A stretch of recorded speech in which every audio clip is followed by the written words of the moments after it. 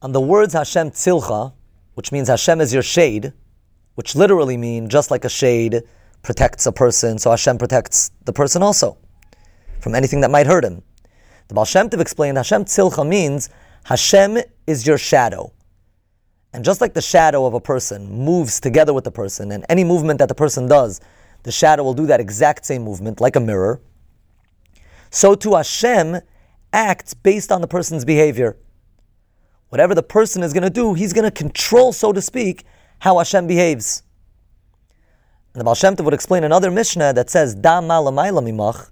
One of the three important things that a person needs to know, one of them is Da ma l'mayla mimach. What that literally means is you should know what's above you. But the Baal Shem Tov explained, Da, you should know that ma l'mayla, whatever's going on l'mayla, whatever goes on by Hashem, is mimach, is from you. And the Rebbe would bring a similar idea based on a Zohar, that when a person shows a smile to Hashem, Hashem is a mirror, and Hashem smiles back. In different words, gives the person reasons to smile.